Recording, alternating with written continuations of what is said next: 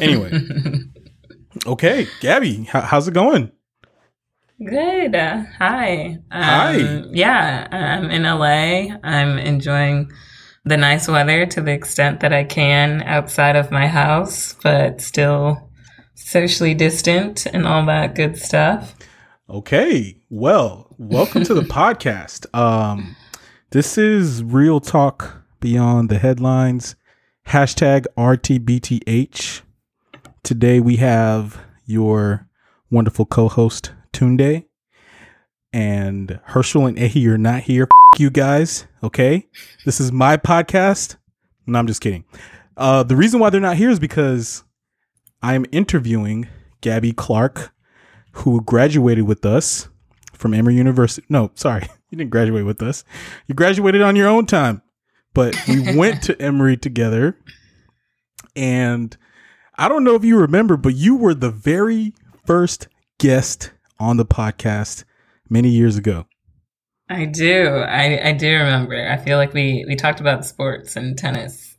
Yeah, you also maybe some other things as well. Yeah, you dropped some knowledge about I believe there was some things going down in Chicago. I know there was a protest on that one street, the Mile. That's right. Yes, the Magnificent Mile. That's right.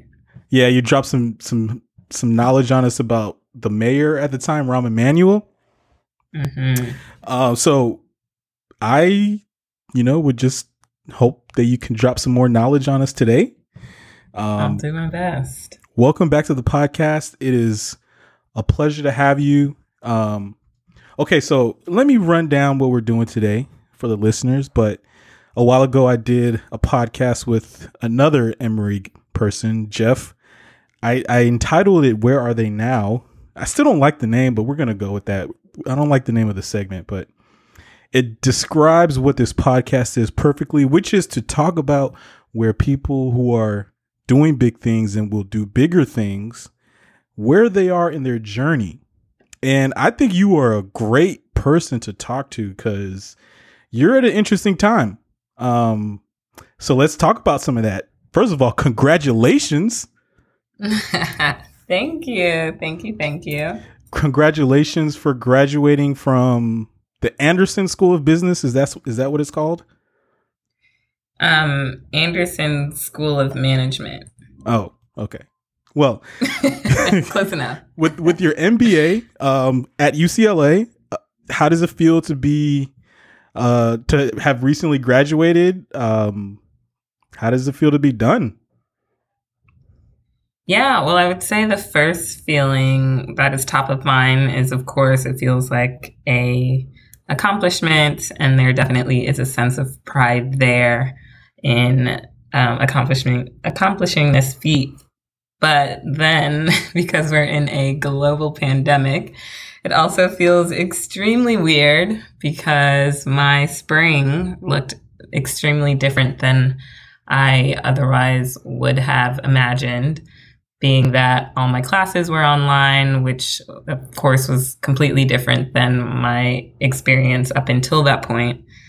And then also the big elephant in the room is the job search. And so I feel like the job search has been a little bit more challenging than it would have despite a pandemic. So overall, feels great to have my MBA, but at the same time, it's a weird time to be finishing an MBA. Yeah, I hear where you're coming from. Obviously all of us have had to contend with a global pandemic, as you said. But part of the reason why I wanted you on the podcast is because you just accomplished something pretty significant. But you're doing that in the context of a global pandemic. And as I said earlier, the segment is "Where Are They Now?" You've done big things leading up to graduating, and you will do big things in the future, but this is where you are in your journey now. So, you know what? How are you coping with hashtag pandemic life and hashtag social distancing? Yeah, so I'd say the first 2 months, I actually was in Chicago. So I was back home And I went to Chicago for the weekend, going to my sister's bridal shower. And it just so happens around March 12th, when I was home, that's when things started to shut down. And the hysteria was really in the United States. And so I stayed in Chicago past the 3 days that I was supposed to be there, and ended up staying there for 2 months. So at the beginning, it was actually really nice to be home where I grew up, in the house where I grew up, and with my parents, and to have company while we were just going through these really weird times. And even though I wasn't going outside and wasn't really walking around because it was cold in Chicago, it was still nice to have my parents there for just if I needed to talk to someone, or just to have that comfort. And I was really, really thankful for that opportunity, because I live by myself in LA. And so after Mother's Day, I ended up coming back to LA. And the weather had turned here, so it was a bit nicer, and I could go outside some, and classes again were online, so that was fine. And it's just, since being back in LA, it's definitely been ups and downs. And I think maybe part of that is because I do actually live by myself. But it has been nice to be able to go on hikes with some friends at times when I want to, or just walk around the neighborhood and have the sun shining and seeing palm trees. But every day is a little bit different. Like today I woke up and didn't feel inspired at all to do anything. And it just feels so weird on a Monday. Usually I think it's the beginning of the week and starting the week off well, but every day in quarantine kind of feels the same, and time doesn't really matter. And so, true story. Yeah, it's definitely been a lot of ups and downs, but thankful for my health, and thankful that I'm in a position where I can be in LA and live alone and do the things that I want to do on a day-to-day basis. I hear you. I live alone too. I live in a studio, and it can feel claustrophobic sometimes. So I feel you on that. Herschel and me and Ehi were joking on a previous podcast about how the pandemic feels like you have a lot of time on your hands, but you're also really busy at the same time. I don't know. It's a weird feeling, but I sympathize with the feeling of the Mondays. I typically feel very productive, but I guess the pandemic has taken that out of me on occasion. But I'm glad to hear that you're doing pretty good and you're staying active, it sounds like. I go on walks, and it feels really good to have the sun beaming down on you. Okay, so let's go back to the job search, as you mentioned. So, as I said, you're in a weird transition period. I know that you've posted about internships you had. I know that you're a stellar job applicant. I just know this. All right. So, but you're in an interesting time. So tell us what you're going through. Yeah. So I'll start with where I was at the beginning of the pandemic. So I had an internship at the time, and while going to school, and I was working in the cannabis industry and for an e-commerce cannabis platform, which is a startup here in Venice, California. And it's awesome. I never thought that I would live or work in cannabis. And it's been great to just get some insight into that industry. And I was doing data marketing, analytics, and growth strategy for the company. And I really loved doing that. And I was about to start ramping up. So in our winter quarter, I was working about 1 day a week.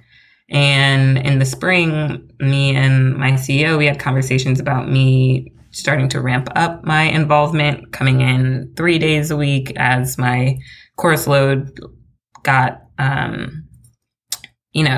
lighter towards graduation. But through the pandemic, that all just stopped abruptly. And so at the beginning of April, I was let go, all in good faith. And I definitely understood where the company was coming from.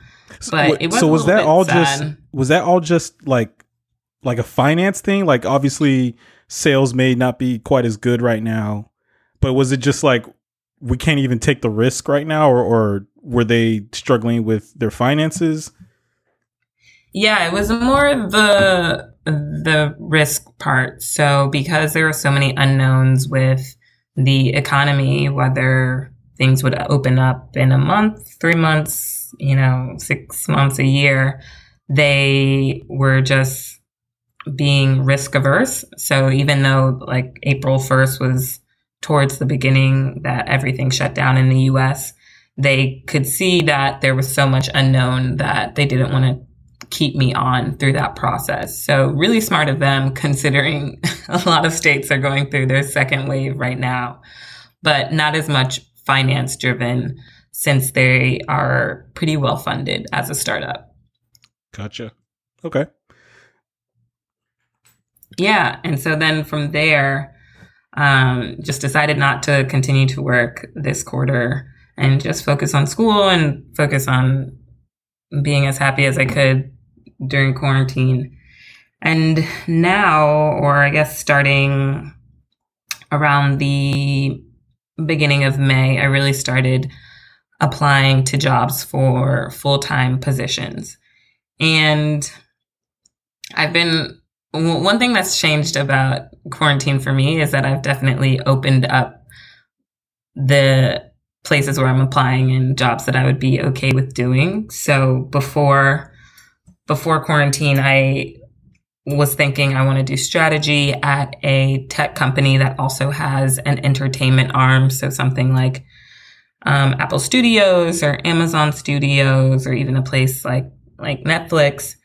And again, like I wanted that strategy function, switching from my finance background. But now, because I really will take more jobs, or I'll be open to more jobs because of the current climate, I'm also looking at finance, even though I went to business school to switch out of finance.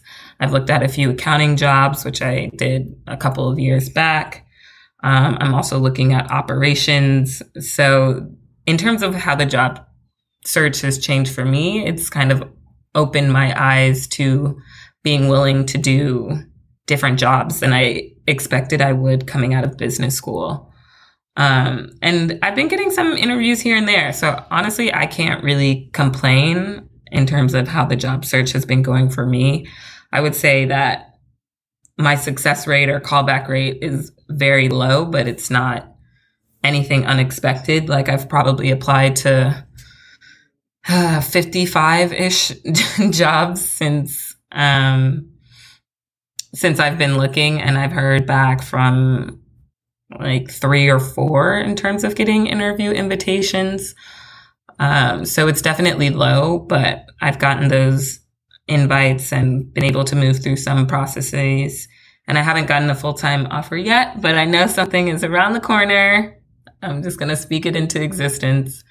And I'll continue to be patient. Thankfully, I have the means to be able to stay in LA for a couple more months, even without a job. I don't need to move back to Chicago or move home. So I want to be patient and make sure I find something that I'm really excited about coming out of business school.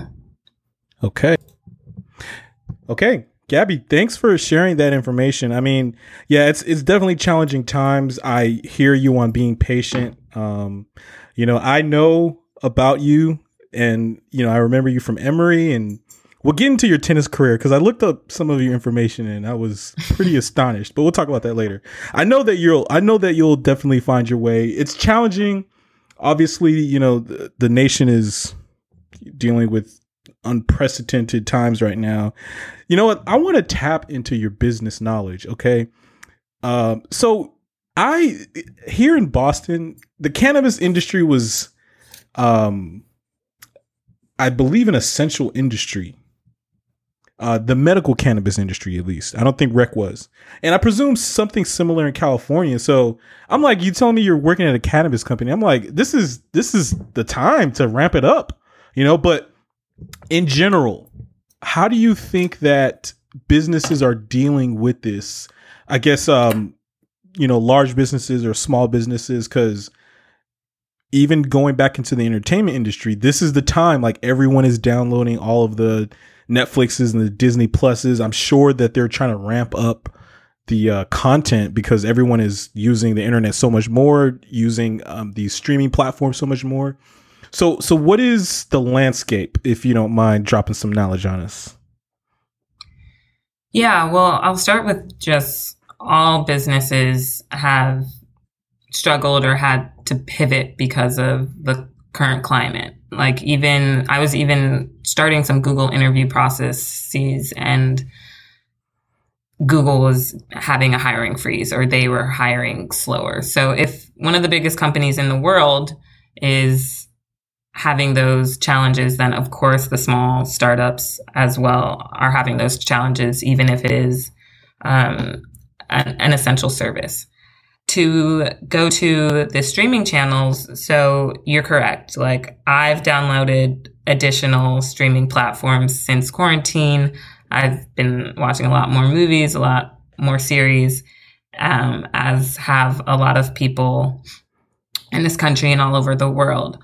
But those companies, I believe, are more so struggling on the production side. So the content that they had coming to the platform already before coronavirus, they'll be putting on the platform, and they'll have their schedule, or they'll be ramping up,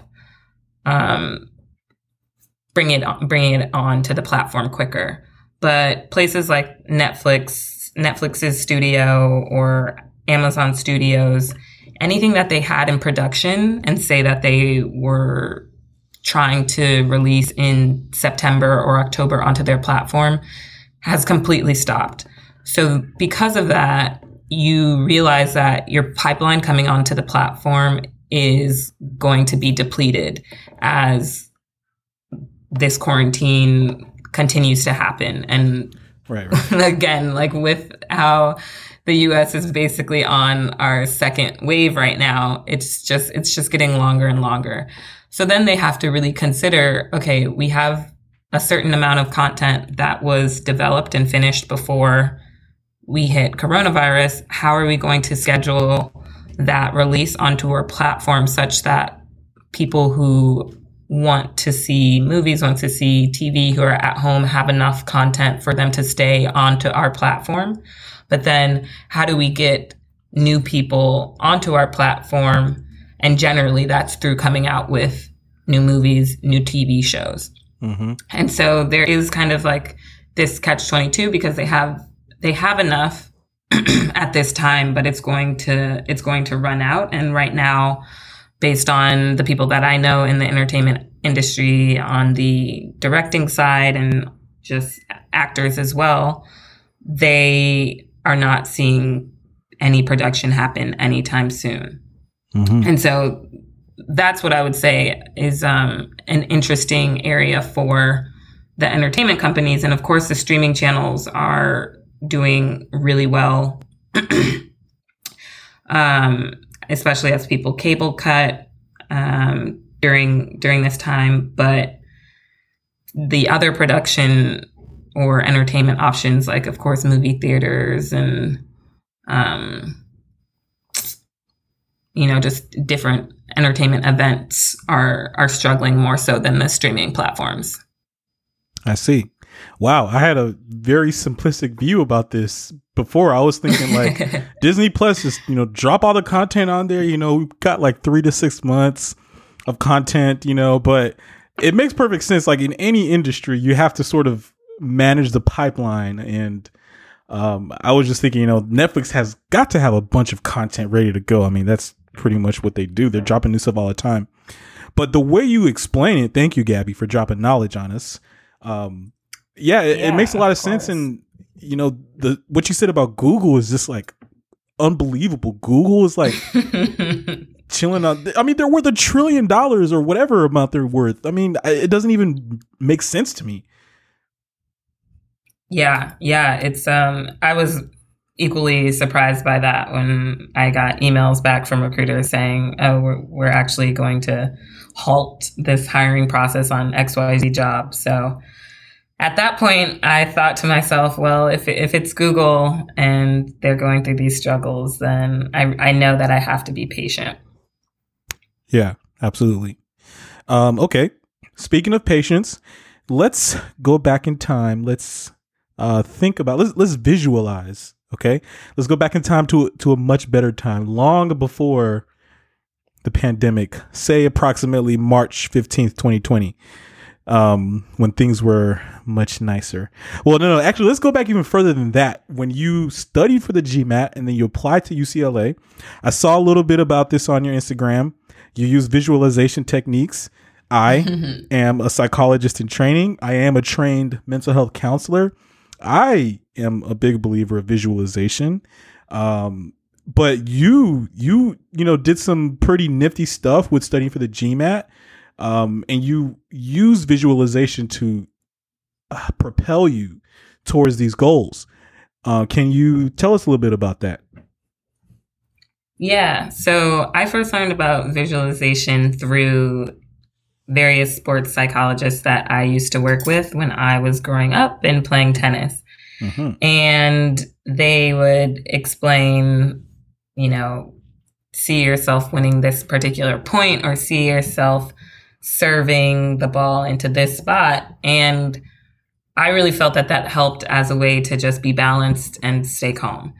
And so when I decided that I wanted to come to UCLA and start the business school program in the fall of 2018, at that point, I made the decision November 2017. And my application was due January 5th. So mid-November, I hadn't done any studying for the GMAT. I had never done the GMAT. I hadn't done any applications for business school. And I wanted to apply in essentially a month and a half. Mm-hmm. And so what I did was I bought a study guide. I bought Magoosh, which was awesome. I tell everyone, it's the cheapest option out there, and it prepared me extremely well. Mm-hmm. And I would go to work from 9 to 5, get home around 6, and then take a little time for myself and start studying from 7 to midnight or 1 a.m. And I did that every single work day, and then on the weekends I would take one day off and study maybe 10 hours on the other day. Sheesh. And so yeah, it was a lot, but I was desperately trying to leave my job, trying to get to LA and do something different, and trying to leave New York. So I had to be that disciplined. I feel you. And then something that got me through that time, which of course was challenging, was to buy a UCLA baseball cap. Okay. And so I bought it. It got me excited. And then although I wasn't playing tennis anymore, I thought back to what my psychologist had taught me and what we had practiced about getting through tough times. And because I knew I wanted to get to UCLA in the business school program so badly, I thought that visualization could be a good tool to help me achieve that. And of course, you don't know how it manifests, whether that means being more disciplined in studying or whether that means actually taking a test better or writing clearer in your essays. But I thought back to visualization. I had this baseball cap. And so to myself, every night I put on my cap, I took a picture of myself with the UCLA logo on the front so that I could see myself in UCLA attire, and through that, see myself on campus starting in the fall of 2018.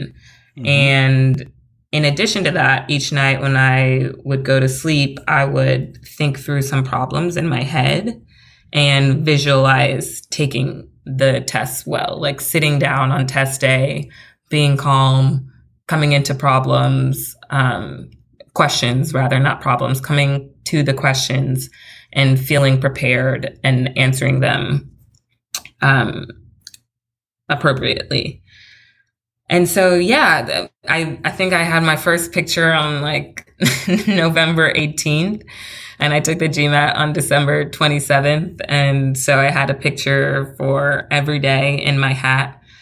And that's what you saw on Instagram, just a few of those silly ones where it went from just looking nice and normal to some looking crazy because I put some crazy Snapchat filter on, to some where I looked extremely fatigued because it was probably 1 a.m. and I had been studying. But yeah, it was a cool tool for me. I enjoyed doing it, and who's to say how much it really helped? But here I am 2 years later and graduated from UCLA. I think it helped a good amount. Probably, maybe not. It probably didn't construct your whole entire experience because you had a lot going on before that. You've used visualization, I presume, in many areas of your life, but maintaining that practice is so essential. As a person who studies mental health and psychology, this brings to mind mindfulness, which I think a lot of people are familiar with these days, meditation, but the ability to sort of direct your attention. And if you're directing it to things that you visualize, you're kind of creating the experience and preparing yourself for when you encounter these experiences in real life. I'm really, infatuated with your story. So thanks for telling us about that. I want to repeat a quote from the song Both by Gucci Mane featuring Drake. This is Drake's line, but he goes, he says, "Shout out Yachty, but this ain't a little boat. This some shit I wrote about when I was broke. See, the power of the mind is not a joke." And I think your story explains that or exemplifies that perfectly well. Okay, Gabbie, tell us about business school. 2 years. I didn't know that UCLA was on a quarter system, so you were pounding the paint. Tell us about the grind mode. Tell us about your hustle. What did you gain from B school or business school? I don't know. MBA school. It is a grind. You start in the summer, at least at UCLA, you start in what's a shortened, abridged quarter in August, and then you go into the fall quarter at the end of September. But that summer quarter is really the only chill time that you have. The reason they do it summer quarter is because they're trying to ease you into coming back to school, getting back into the swing of things. You don't have a full class schedule and you're not really doing any recruiting. So it's great that you just get to move to LA, you get to get your bearings, you get to meet your classmates and bond in that first month and a half. But then, once you hit the fall quarter, it's just a grind from there for the remaining 2 years. Are you taking courses every single quarter from that point to graduation, or is your summer off? Your summer in between is off. You'll be doing an internship. Okay. Well, still grinding. Exactly. And so in business school, we say that there are 3 things that you can focus on. One is academics. And the second is recruiting. So finding a job, which is why most of us are there. And then the last one is your social life. And so that is extremely accurate and more true than I expected when people first told me that. So when you start the fall quarter, that first year, companies start coming to campus and visiting and having company presentations, bringing representatives, bringing recruiters, and talking about the job opportunities that they have full-time, but also for internships and how to connect with them. And of course, you're trying to make the best impression that you can. So you're going to as many companies as you can. You're doing a lot of research in the nights, and preparing during the day with your classmates and with the Career Center. And these events are like 3 or 4 hours almost every single day during the fall quarter. And so that's a lot in itself. And then you have academics. You're, again, back in classes. Some of these classes are classes that I didn't take at Emory, so completely new material for me. And you'll have your readings every night. You'll have to prepare for the cases so that you can be ready and participate in class, because that's really how you get the learning experience. And then on top of that, you have the social aspect. And I'm sure you've heard with business school, people think, oh, isn't business school just all partying? Like, yes, there is a lot of partying, and there's a lot of traveling. So the grind really comes in between how do you manage all of those different priorities. And for me, I think that I've been really successful in deciding which of those priorities I give time to and how much. And one thing that has alleviated that decision is that UCLA, along with a lot of other business schools, or at least some business schools, has a grade non-disclosure policy. And so when, I'll just use Google as an example again, if Google comes to campus and they ask you, what's your GPA? You can tell them 0.0 because we have a grade non-disclosure policy where we don't share our grades. And so that really helps take off some of the pressure of academics and helps give you more time to put towards recruiting and social, which for me were extremely important to the business school experience. And so that's really how the first year is throughout the entire year. The fall is just more of a grind because it's the first time you see it. But yeah, that first year is really a struggle, and it will be a struggle until you get your internship. And so I was lucky enough to get an internship offer by the end of January, which I got from Google.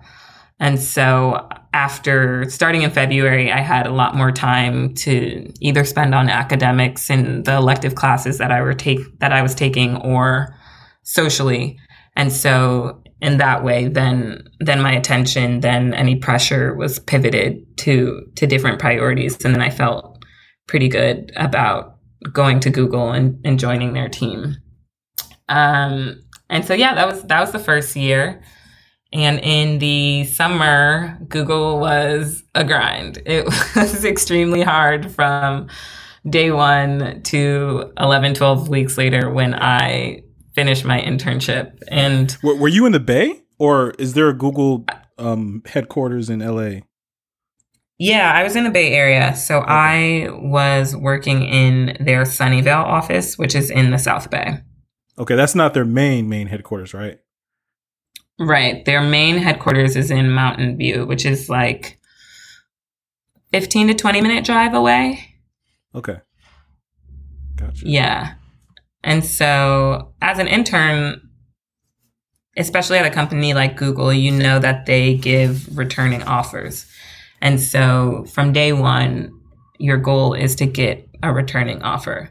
And even though Google is laid back, the culture is very much what you hear and read about. Like, people would come in at 10, they would leave at 4.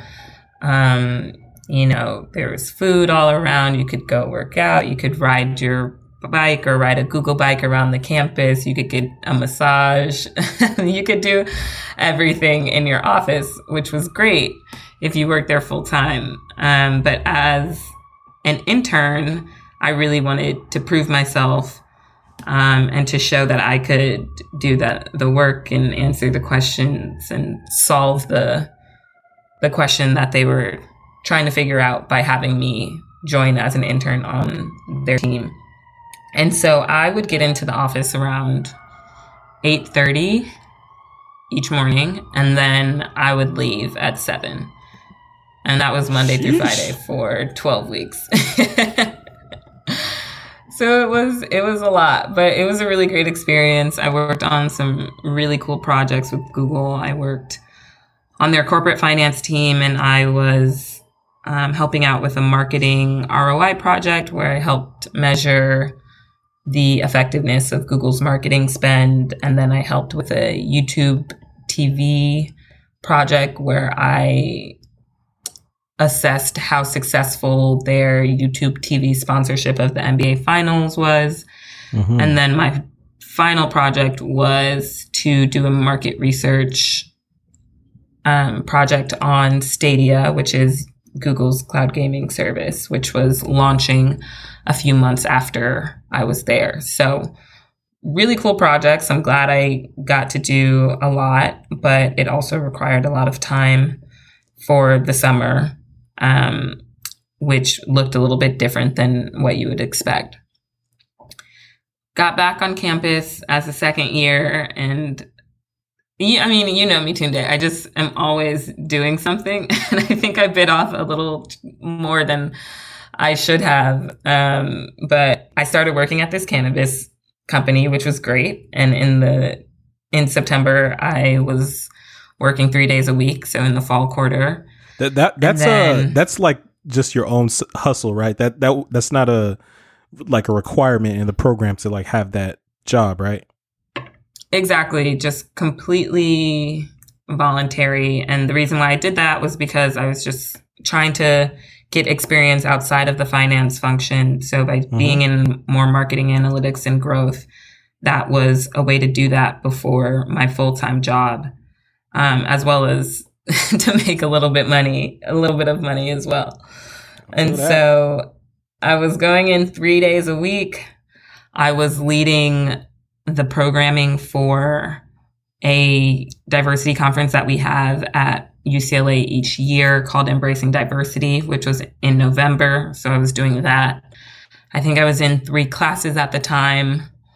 And there was one other thing. Oh, and I had planned a sponsored trip for the Black Business Students Association to go to Afrotech, which was also in November. So my fall of my second year was also extremely busy.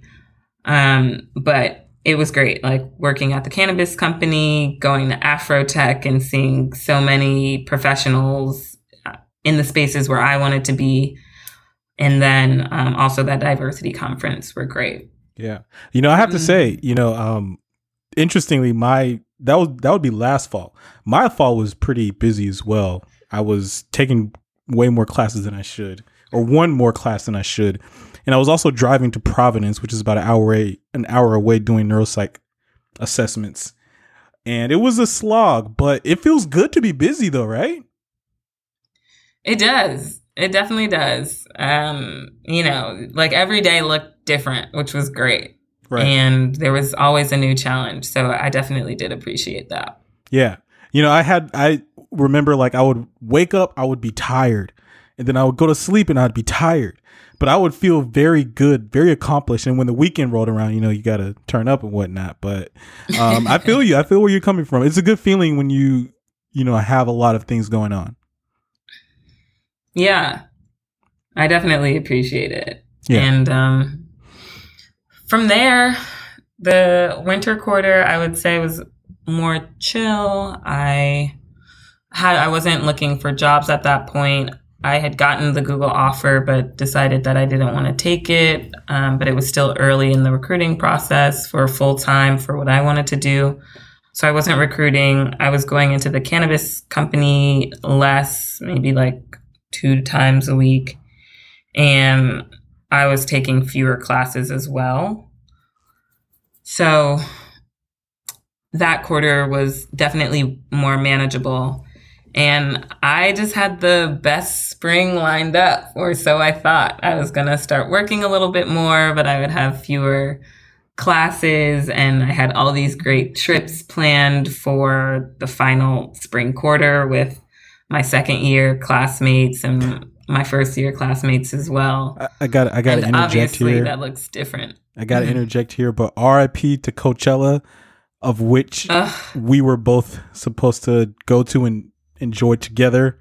And I try to make an annual trip to LA or Las Vegas, the West Coast, and that was supposed to be it. So RIP to that. Yeah, I was so excited to see you. I know we had talked about this. Yeah. You know, I mean, the Coachella is like always, you know, the way people talk about it is just like, you know, you got to go. You have to go. It's just this amazing thing. And Travis Scott was supposed to be performing, and I'm a big fan of Travis Scott. But I will look forward to whatever future awesome things we have. But tell us about some of those other trips you were thinking about doing or were planning on doing. Yeah, so the first trip that was coming my way was Ghana. I was so excited. That was going to be spring break. I have two very close classmates, close friends who are my classmates who are from Ghana. And so they had planned this whole trek for 35 of us from Anderson. And we were supposed to be leaving, I don't know, maybe March 20th. And this had been in the works for, at least 6 months at that point. And so everyone was extremely excited to go, and coming off of the year of the return, seeing everyone there in December, it was just about to be a fantastic trip. So that was a sad one, but hopefully we still go. And then the next was going to be Coachella, as you mentioned. After Coachella, the weekend after, there's this event called Stanford Weekend, where different business schools go to Stanford and they compete in various events. So there's like basketball, and there's dancing, and there's a band, and there's tennis. So of course I had joined the tennis competition, but it's just a great way to interact with the people who are in the first year class, the second year class, interact with business school students from different schools, and hang out. And so that was supposedly really, really fun. And I didn't go last year because it was the same weekend as Coachella. So I was really excited that this year they're going to be different weekends. That does sound super fun. Unfortunately, yeah, I was really looking forward to that. Also, I don't think they wanted those tennis problems, so perhaps maybe it was a good thing. It was good for them, but I wanted to get back out there. I wanted to compete again. I feel you. Another event, not so much that we travel for it, but we have a prom called Ander Prom every year. And so that was going to be fun. I went last year. But always just nice to dress up and have an Anderson sponsored party. And the weekend before we graduate, we have an event called Disorientation. So actually the weekend before we start school in August, our first year, we have a pre-orientation in Vegas. And so this is the counterpart, Disorientation. So it's like the last weekend before you graduate, everyone's still in LA. Last time you'll see people in this setting or see this group of people. Right. And so everyone's always really excited for that. We had already started putting down our deposits, and, you know, that one's also in Vegas? Yeah, that one's also in Vegas. And I didn't go to the pre-orientation Vegas trip, but I was looking forward to Disorientation because of that. And yeah, so that one hurt too. So there was like 3 or 4 big events that we really missed out on. It hurts me because all of that sounds really fun. I'm just like thinking about being there, you know, thinking, you know, just hanging out with you or whatever, I guess. And I'm like, I feel like I'm missing out. Jeez. Yeah. But wow. It's been quite a time, right? Like this pandemic has just uprooted everything. But I can only hope that we become stronger, you know, as a nation, as a planet, after all of this subsides, if it ever subsides, but the way we transform because of this pandemic, I hope we become stronger. But it's tough to hear some of those lost celebrations. A lot of your friends from Emory are in my class, and a lot of us are turning 30. So I've seen a lot of RIPs to birthdays and whatnot. I hope we can recoup somehow. Yeah, I will say it was the one thing that I really enjoyed this year was that, as you know, I'm born on February 29th. And so I had a real birthday, and the world was not shut down on February 29th, 2020. So I was still able to properly celebrate what comes around every 4 years. So I'm thankful for that. I'm glad you brought that up, because that's a real fun birthday to have. So what do you wait? So you're like 4 years old, 5 years old, 7.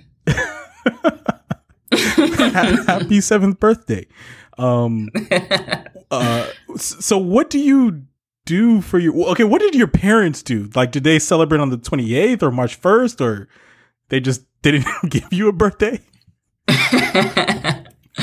We celebrated on March 1st, actually. So their mentality, whoever it was, my mom or dad, I don't know where it started, but my birthday technically is the day after February 28th. That's how they justified March 1st. So on the years when there wasn't a leap day, we would always celebrate on March 1st. But as I got older, as I went to college, it's just, you realize that nobody knows when to say happy birthday. So a lot of friends just end up saying happy birthday both days.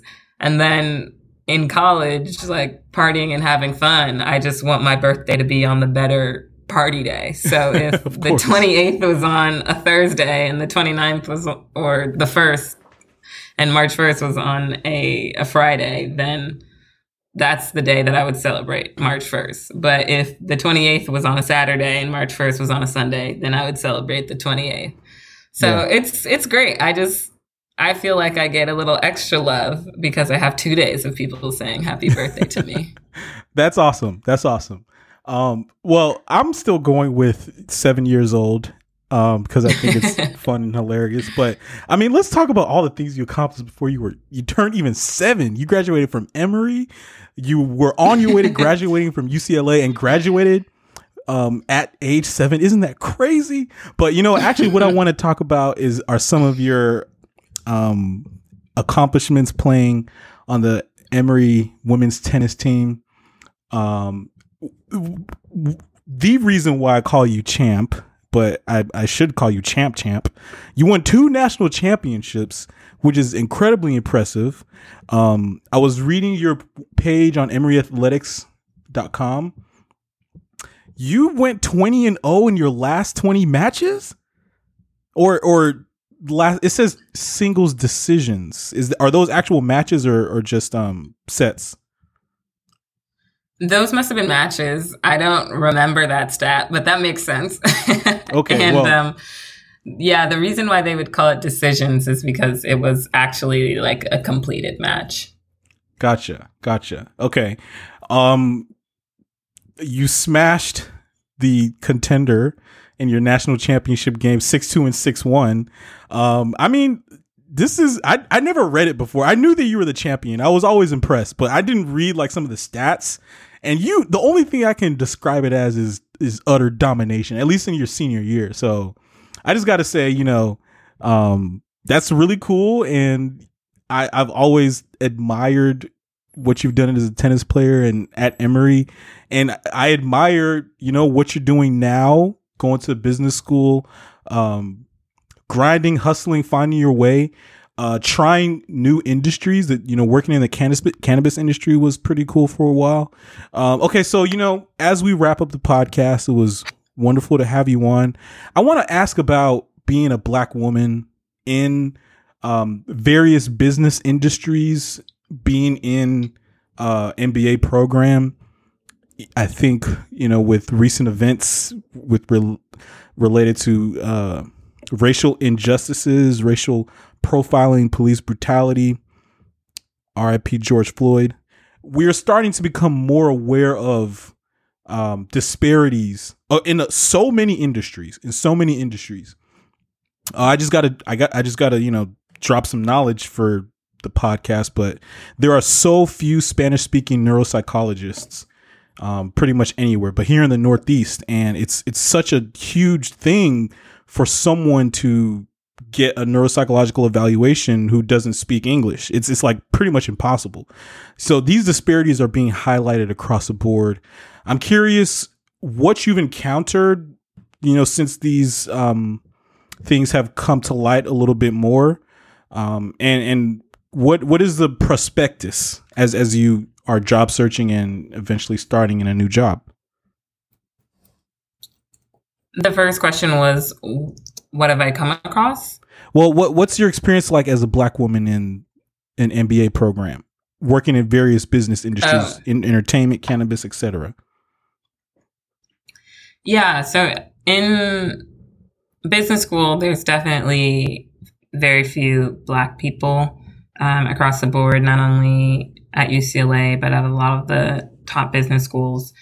And so sometimes that can be tough because you just look around and you see 300, 400, 500 of your classmates are white. And not only that, they tend to skew male. Like Anderson was 33% female. And so it's tough that you surround yourself every day with people that look differently than you, but you also, or at least I have to realize that that's what business is going to look like as I graduate. And so it's something that I need to get comfortable with, but also to give attention to figure out ways to enact change.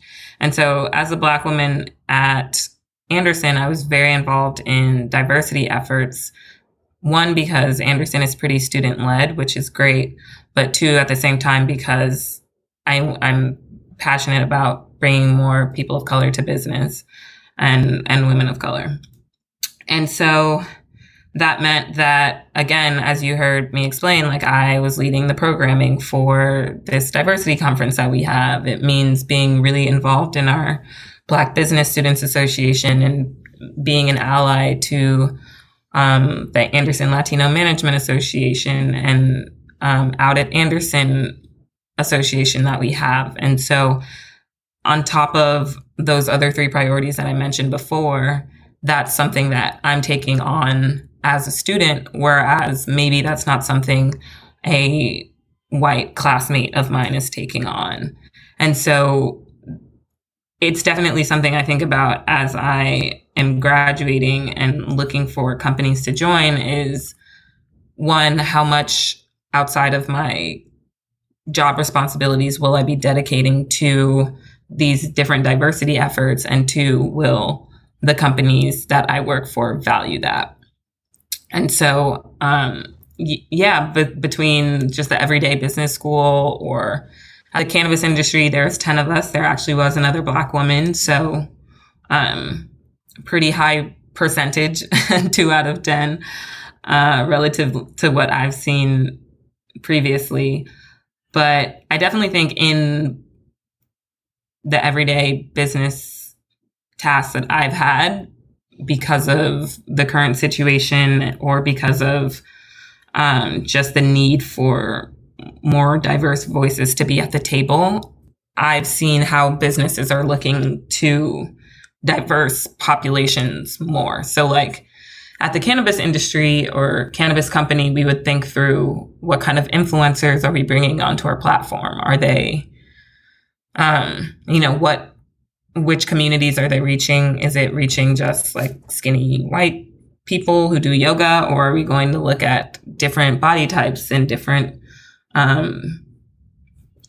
people of color, things like that? And so I think where we're shifting because of this time right now, and you see on Twitter, you see on Instagram, just how all these businesses are thinking like, how can we connect with the Black community, which is great.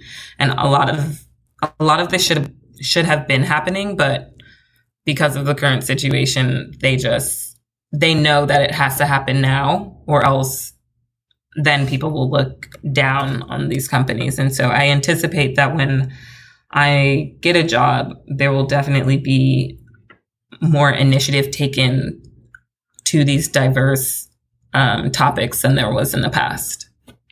Right. Yeah. I imagine that over the years, you'll be a driving force in helping those changes come to be. On my side, the American Psychological Association, I think, has made some pretty strong strides in making statements. The field of mental health is pretty inclusive of everyone's experience, although the history is wrought with a lot of injustice. And Northeastern, my university, I think they've made some statements. They've enacted some things. They sent an email. I probably should pay more attention to it. So at least from my perspective, it seems like some pretty important changes are being made. From your perspective, whether it's UCLA or national business organizations or MBA student organizations, have you seen these larger entities sort of like really drive home some of the changes and actually start to enact changes? Yeah, I would definitely say so. Like, sounds like some hesitancy. Definitely hesitancy.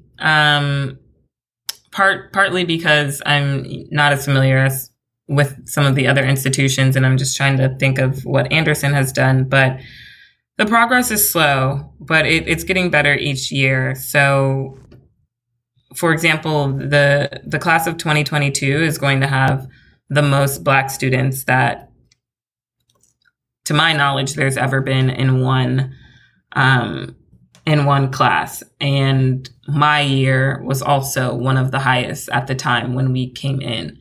And so through the students who are driving a lot of those conversations and our administration being receptive to what we're saying, they are then taking those conversations into account when they're thinking about the makeup of their future classes. And so I definitely think the institutions are doing it. But there's just a lot of things to get done. Like, for example, I'm not only thinking of the students, but something me and my classmates talk about a lot is how our professors, they will bring in guest speakers. And especially in our elective classes, guest speakers will come in almost every single week. However, almost very, very few of those professors bring in Black guest speakers. And if they do, it may be like one person the entire quarter. And so conversations that we've had with administration is that they need to put more pressure on these professors to bring in people who look different so that it's more representative of the students that they're bringing in each year and who are in those classes. And again, Anderson has been receptive. They've heard those conversations and they're trying to change things where that is included in what a professor like has to do for the quarter. But, had we not said anything, they probably wouldn't have taken that initiative to do it. Right. Mm-hmm. And so I've been thankful that Anderson is willing to listen to students and trust that we have the best interest of the school in mind and are thinking about future classes. And at the same time, I think that Anderson can just do more, give us more resources, add more people who are focused on diversity to take the load off of people whose job it isn't. But they're doing a good job so far. Each year we're improving, and it's probably the same way at other business schools as well, which is good. Right. It's good to hear some changes are being enacted. I think that the main point of concern, whether it's at Anderson or across the nation or across the globe, is that we have encountered police killings before. We've encountered protests, very big and meaningful protests, and yet we still have to struggle with these injustices. So it's a matter of whether meaningful change can occur and happen. But I am a big believer that you will be a part of it as a Black woman in an industry, whether it's in business, I presume entertainment as well. Black women are underrepresented. So keep doing the good people's work, Gabbie. I will. Thank you. Yes, I will. Okay. All right. Well, this was a great conversation. As I said earlier, I just wanted to get an idea of what you're going through now, because in 5 years and 10 years, maybe it will be me. Hopefully, maybe the podcast will blow up, but I won't be the one interviewing you. It's going to be someone else, someone way more important. And you're going to be talking about some of the really cool things you have done and are doing. So I want to get that timestamp now, so we can go back and learn a little bit about what Gabbie was going through. Because when you end up on the big stage, when you continue to do the good people's work for the good people, I think it'll be cool to learn a little bit more about these times. Where are they now? Gabbie, thank you so much for joining us. This is RTBTH. Any last words?